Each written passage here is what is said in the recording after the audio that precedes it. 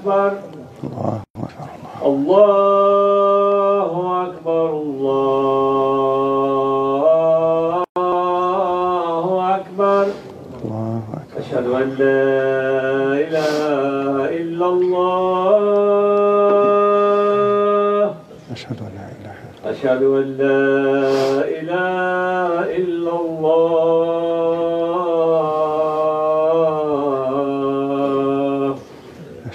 أشهد أن محمدا رسول الله أشهد أن محمدا رسول الله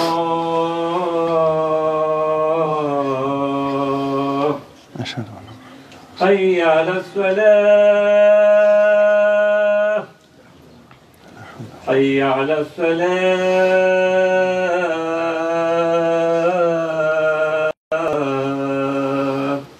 حي على الفلاح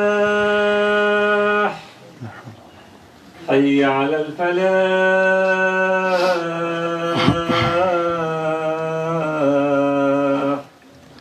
الله أكبر الله أكبر الله أكبر لا إله إلا الله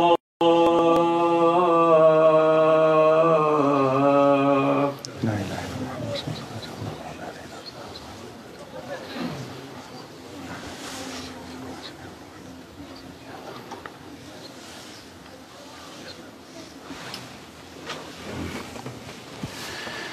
إن الحمد لله نحمده ونستعينه ونستغفره ونعوذ بالله من شرور أنفسنا ومن سيئات أعمالنا من يهده الله فلا مضل له ومن يضلل فلا هادي له وأشهد أن لا إله إلا الله وحده لا شريك له وأشهد أن محمدا عبده ورسوله صلى الله عليه وسلم يا أيها الذين آمنوا اتقوا الله حق تقاته ولا تموتن إلا وأنتم مسلمون يا أيها الناس اتقوا ربكم الذي خلقكم من نفس واحدة وخلق منها زوجها وبث منهما رجالا كثيرا ونساء واتقوا الله الذي تساءلون به والأرحام إن الله كان عليكم رقيبا يا أيها الذين آمنوا اتقوا الله وقولوا قولا سديدا يصلح لكم أعمالكم ويغفر لكم ذنوبكم ومن يطع الله ورسوله فقد فاز فوزا عظيما أما بعد. When we look at a specific time frame in the life of Al-Habib sallallahu alayhi wa sallam, this specific window of time was the most challenging period of time that the Prophet went through in his life alayhi salatu wasalam, as he mentioned himself later on. Sayyidah Aisha, our mother radiallahu anha, asked him if the day of Uhud was the most difficult day that he faced. And he said, no, rather it was the day of Ta'if. One of the things that made that experience so difficult, other than the experience in and of itself being extremely difficult, what makes it even more so is what else happened in the life of the Prophet immediately before that alayhi salatu wasalam. It wasn't just that he went into Ta'if and he was chased out how he was alayhi salatu wasalam. That in and of itself is enough to be extremely difficult.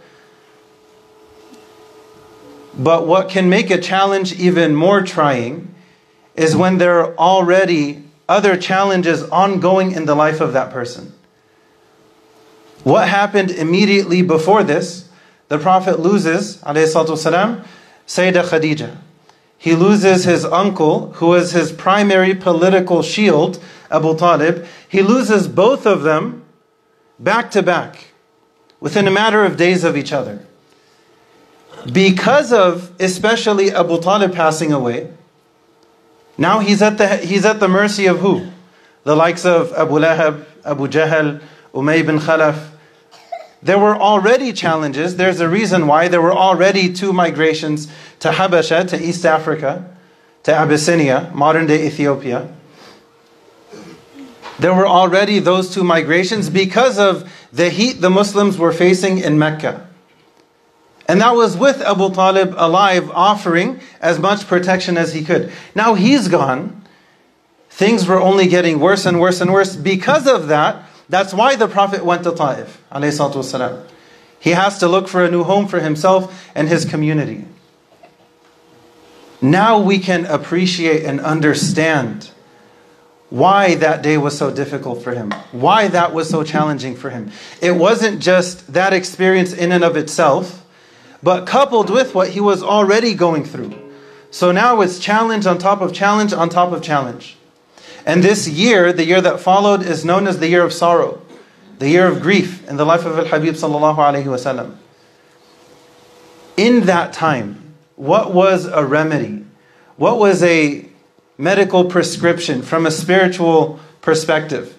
What was a medical prescription that Allah Azza wa Jal gave the Prophet alayhi salatu wasallam? It was during this time that Allah revealed Surah Yusuf to the Prophet alayhi salatu wasallam. The Prophet was feeling down. He was dealing with so much. And Allah lifted him up. Allah offered a remedy. Allah offered shifa, healing, a cure, to help him heal, alayhi salatu wasalam.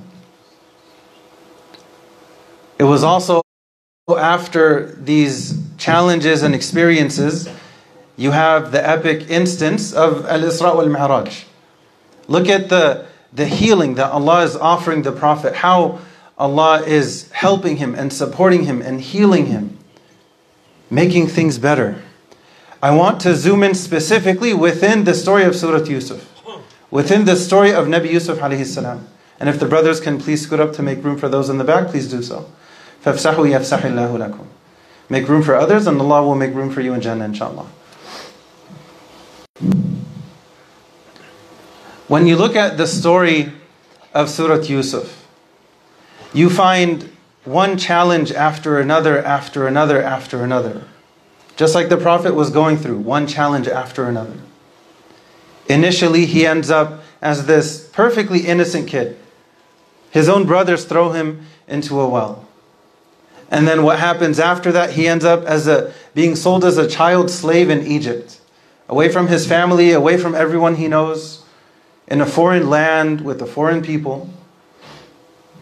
He ends up in the house of Al-Aziz, which was a title. And then within that context, the wife of Al-Aziz tries to seduce him. He ends up going to jail as a perfectly innocent man. You find one challenge after another, after another. When Allah describes this story as the best story that's mentioned, نحن نقص عليك أحسن القصص بما أوحينا إليك في هذا القرآن. If Allah is describing this as the best story, then you and I should pay attention. Why is this the best story? And you also find the surah being unique. From A to Z, the entire surah is an entire story. You do find a number of different stories in the Quran. Oftentimes within a surah you have different stories mixed in. You have bits and pieces of different stories mixed in throughout the Quran. But this surah, this story specifically, the entire surah is dedicated to this story. You find one challenge after another, after another, after another. From the human eye, things look like they're getting worse and worse and worse. And then rock bottom is when he's in jail. Rock bottom is when he's in jail. Look at the beautiful symmetry in the story. And you can find images of this online because some people are more visual learners. When you see the image, especially if you're more of a visual learner, then this will hit home even more. If you look it up, you'll find that the story of Nabi Yusuf alayhi salam is a perfect mirror. You find one challenge happening after another, and then you have the middle point, and then the way the second half of the story unfolds is in perfect symmetry with the first half. The first half you have points 1, 2, 3, 4, 5, 6, 7. He ends up in jail. And then you find 7, so think of 1a, 2a, 3a, through 7 for example, and then you have 7b. He's exonerated. His name is clear. The last thing that happened before he ends up in jail, why does he end up in jail? He's accused as an innocent person. And then 7b He's exonerated. His name is cleared. And then he ends up in a position of power. He ends up as Al-Aziz himself. His brothers end up apologizing to him. And then all the way at the end, the dream that he had, this would be point 1A. And then you have everything unfolding. And then you have this perfect image, a perfect mirror on the opposite side of things. How things got better and better and better and better in the exact same order. And then all the way at the end, it mirrors the beginning. At the beginning, he had a dream, he told his father. At the end, he tells his father, this is that dream coming true now. In the middle is what I want to zoom in on a little bit more. What was it in this story that played such a pivotal role later on? SubhanAllah, Allah is Latif. Allah hides things. Allah is very gentle. Allah is very subtle in His plan. Allah is very gentle with us. Allah latifun bi'ibadih. When you look at the middle point of the story, the lowest of lows, even then, you find something very special in his character, alayhi salam. وَدَخَلَ مَعَهُ السِّجْنَ فَتَيَانِ. Along with him, when he was entered into jail, there were two other young men who were entered along with him. Not 200, not 1,000. Allah mentions two. They had their dreams. They went to him for interpretation. He interpreted them.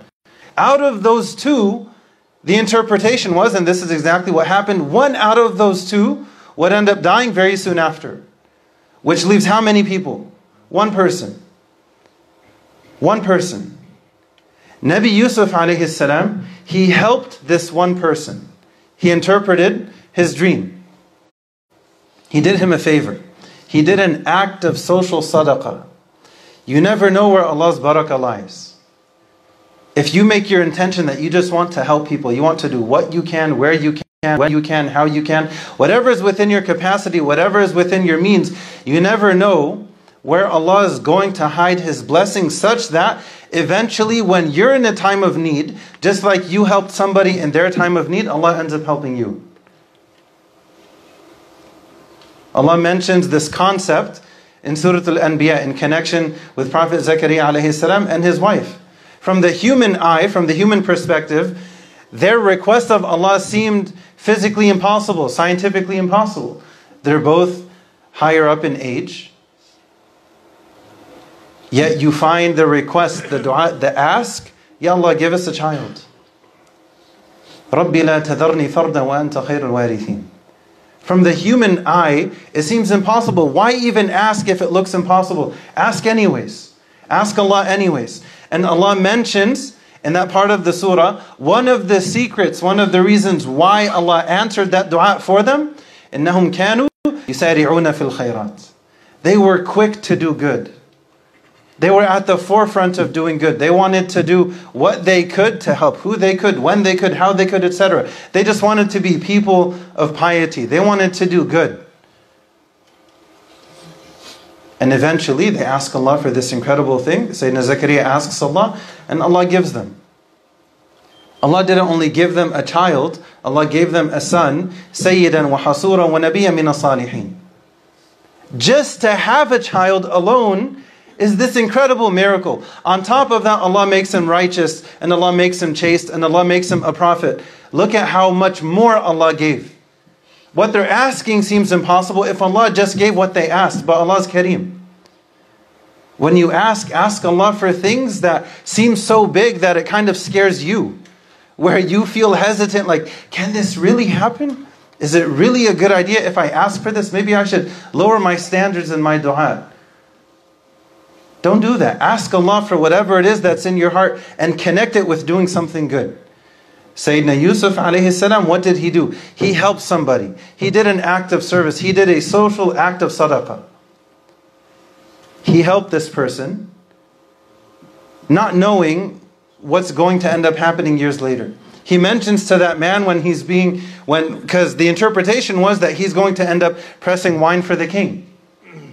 Lo and behold, that's exactly what ends up happening. Sayyidina Yusuf mentions to him, mention me to him so I can get out of this predicament, out of this situation. That man forgets. Shaitan makes that man forget. Years later, the king has a dream. This one king, one night, has this one dream. No one around him can interpret it. But there happened to be, look at Allah's plan, there happened to already be that one man from years prior who told Sayyidina Yusuf about one dream that he had which was interpreted. And he's the only one who's still living between those two. So he remembers, I know someone who might be able to help. So then he goes to Sayyidina Yusuf and he offers some flattery. Yusuf ayyuha Siddiq. You know, Yusuf, you're this amazingly truthful, honest, good person. And he wants something out of him, so he's trying to offer some flattery. So he goes and he has this request. Can you please interpret this? So he does. And then word goes back to the king, and through that act of service that Sayyidina Yusuf did years prior, فَلَبِثَ فِي السِّجْنِ بِضْعَ سِنِينَ. Years prior, he interpreted that one dream for that one person. Years later, that person was the one connection to connect him with the king. So then he has an in, he has a way to have some time with the king. So after he explains his story, actually first, his name is cleared. He's more concerned with that than actually getting out of prison. His name is cleared. They admit that he was innocent. He gets out. He ends up having a chance to communicate with the king. After he explains his story, أَسْتَخْلِصْهُ لِنَفْسِي. The king, the way that he responded, I want you on my team. I want you as my right-hand man. I want you on my side of things. I know I can trust you. How does he know that he can trust him? Well, ironically, the challenge that he went through with the wife of Al-Aziz trying to seduce him, if he can be truthful through that, given his circumstances and background, ironically, that same challenge is what became the main thing that was in his favor in a time of need. So he ends up going, alayhi salam, from rags to riches overnight, by the grace of Allah. That happens, and then you look at how the story comes full circle. But the point that I want to zoom in on specifically, out of the goodness of his heart, he wanted to do something to help someone. And then later on, it ended up coming full circle. If the brothers can please scoot up, there's no room in the back. They can make room, and Allah will make room for you in Jannah, inshallah.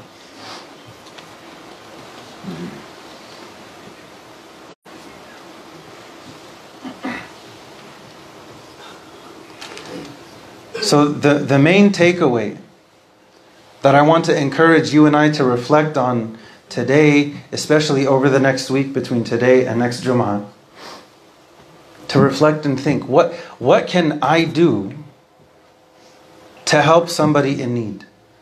Even if it's something small within my capacity, based on my area of expertise. At the beginning of the surah, when he's mentioning the dream that he had to his father, the implication is he understands what that dream represents.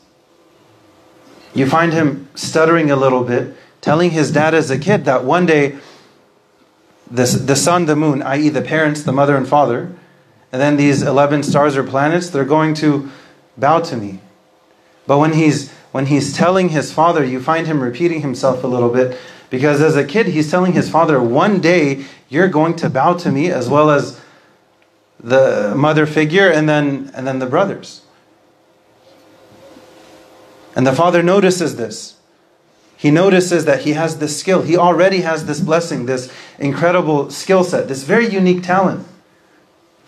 So during his most trying times, he used what Allah gave him talent to help somebody just for the sake of helping them. And then look at how things came full circle. We never know where Allah's barakah lies. We ask Allah for His blessing in this life and the next. We ask Allah to guide us and forgive us. We ask Allah to gather all of us in Firdaus, in His garden. Ameen Rabbil Alameen. Subhana rabbika rabbil izzati amma yasifun. Wa salamun ala al-mursaleen. Walhamdulillahi rabbil alamin.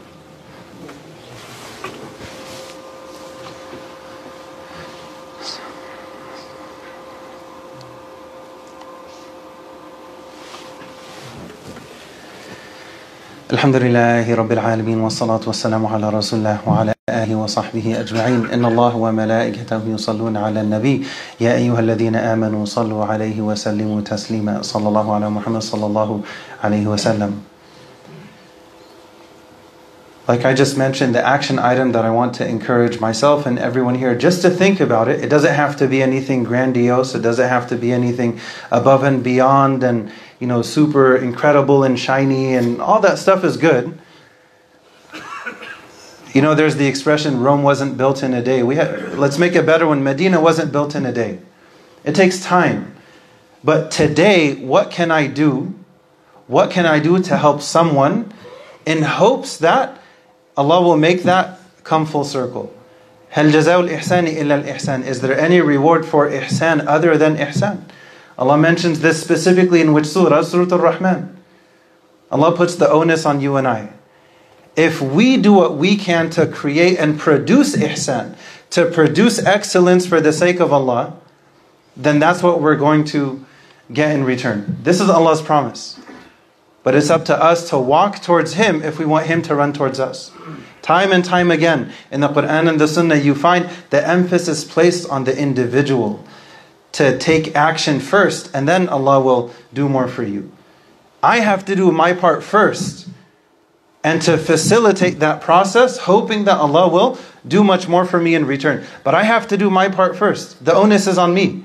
Many examples of this. لَإِن شَكَرْتُمْ لَأَزِيدَنَّكُمْ. If you're thankful, so I have to be thankful first, then Allah says that He'll increase me. And when the most generous says, I'll increase you, that should give us hope. Because of who's saying it. The onus is on who? Step one is on me. If I'm thankful, then Allah will do so much more for me in return. اعملوا آل داود شكرا وقليل من عبادي الشكور. I have to take action expressing my gratitude. If I do my part first, إن تنصروا الله ينصركم ويثبت أقدامكم فاذكروني أذكركم. Many examples. Step one falls on my shoulders and your shoulders. What can we do for the sake of Allah? What are we willing to do for His sake? What are we willing to sacrifice for His sake?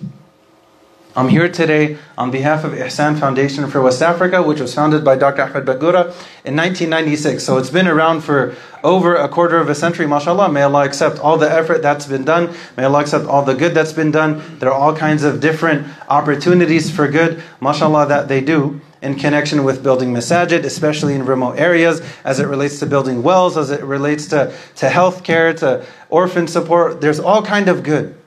All kind of good. There are Quran schools that are being built and sponsored by people on this side of the world who are not even originally from West Africa. There's one sister, may Allah have mercy on her, originally from a Desi family. Sister Shabana Patel, in the Sacramento area. She had a Quran school built and she sponsored it, and now she's passed away, may Allah have mercy on her, but think of how much good she continues to gather, all the good deeds that she continues to benefit from, because she had the foresight and the vision. I have to put in work today to prepare for tomorrow. اتقوا الله ولتنظر نفس ما قدمت لغد. What am I doing today for tomorrow? It's human nature. We often get very caught up in the dunya. We get caught up in different responsibilities, and there's so much going on for everyone. But this is simply a reminder that if we can do something to help others, if we can't go and do the good ourselves, then let's help other people to go and do that good on our behalf. It takes two to tango, as the saying goes. There's a need for the financial support, and there's the need for the human resources. There's a connection between the two. Even in a hadith from the Prophet ﷺ, when he mentioned that it's only permissible to envy two types of people. One who learns the Quran, who learns knowledge, deen, hikmah, wisdom, and they teach it. And the other is the one who's financially generous. They give and they give and they give. There's a need between the two for the human resources, the one learning Quran and teaching it, and the financial resources. Those who, because one can't do the other can't do the one. Both need to work together in order to make things happen. Both require a full-time role, a full-time job. So what I want to humbly request all of you today, if you can, after Jum'ah concludes, and we ask Allah to accept all of our prayers and our efforts, Ameen Rabbil Alameen, if you can humbly and kindly stop by the Ihsan table, please give what you can. So even though there's a lot of good that Ihsan is doing, specifically today we're looking to gather support from your generous community, mashallah, specifically in connection with orphan support. It's not a coincidence that Al-Habib sallallahu alayhi wa sallam, it's not a coincidence the final messenger Allah sent to mankind himself was an orphan. So later on, when he's given the mantle of being a prophet of Allah, a messenger of Allah, think of it this way. He didn't forget where he came from. He was raised as an orphan. He was familiar with that struggle. He was familiar with those challenges firsthand. And then later, when he's given this mantle, he didn't forget about the orphans. He actually taught us that the one who supports an orphan will be like this with me in the hereafter. I need to ask myself, what am I willing to do to come closer to the Prophet ﷺ? That onus is on me. He's done his part, sallallahu alayhi wa sallam. Now it's up to me to think and reflect. Am I doing my part? Am I trying to do my part? What am I willing to do? What am I willing to give if I truly value ending up that close with the Prophet in the akhirah, in the hereafter? That's on me. I need to reflect and think, okay, how serious am I about truly wanting that? I can claim it. Of course I want to be with the Prophet. But then if there are these means and resources and I'm not using them, he taught us hacks. He taught us ways. This is a shortcut. Just do this and then you get so much more in return. That's up to me to do my part. We ask Allah for guidance and forgiveness. We ask Allah to make it easy for us to connect with the Quran and to benefit from it. We ask Allah to make it easy for us to connect with Surah Yusuf and to benefit from it. You never know. Maybe you giving literally even the smallest amount today to help one orphan, maybe that becomes, symbolically speaking, maybe that becomes the thing that ends up helping you years from now. Maybe you forgot about it. But then years later, you're going through a difficult time and you find Allah helping you and helping you and helping you. And you recognize this isn't normal. This isn't from people. This is something from above. This is something from Allah Azza wa Jal. And then you start to think and reflect, who knows? Maybe something was given to help someone. Maybe they make dua. Maybe they ask Allah, Ya Allah, bless whoever it was that put this food in my belly. Ya Allah, bless the person who's helping me to learn not only the secular sciences, but especially Quran. Ya Allah, bless them, give them ease, help them, protect them, forgive them, bless their family. Through helping other people's children, Allah will help our children. Give to an orphan as if that's the Prophet you're giving to. Now there's a sense of ihsan. Now I'm going to take it seriously and I want to give not just clothing, the best of clothing. So on and so forth. We ask Allah for tawfiq. رَبَّنَا آتِنَا فِي الدُّنْيَا حَسَنَةً وَفِي الْآخِرَةِ حَسَنَةً وَقِنَا عَذَابَ النَّارِ رَبَّنَا آتِنَا فِي الدُّنْيا حَسَنَةً وَفِي الْآخِرَةِ حَسَنَةً وَقِنَا عَذَابَ النَّارِ رَبَّنَا آتِنَا مِن لَّدُنكَ رَحْمَةً وَهَيِّئْ لَنَا مِنْ أَمْرِنَا رَشَدًا رَبَّنَا لَا تُزِغْ قُلُوبَنَا بَعْدَ إِذْ هَدَيْتَنَا وَهَبْ لَنَا مِن لَّدُنكَ رَحْمَةً إِنَّكَ أَنتَ الْوَهَّابُ رَبَّنَا لَا تُؤَاخِذْنَا إِن نَّسِينَا أَوْ أَخْطَأْنَا رَبَّنَا وَلَا تَحْمِلْ عَلَيْنَا إِصْرًا كَمَا حَمَلْتَهُ عَلَى الَّذِينَ مِن قَبْلِنَا رَبَّنَا وَلَا تُحَمِّلْنَا مَا لَا طَاقَةَ لَنَا بِهِ وَاعْفُ عَنَّا وَاغْفِرْ لَنَا وَارْحَمْنَا أَنْتَ مَوْلَانَا فانصرنا على القوم الكافرين وأقم الصلاة.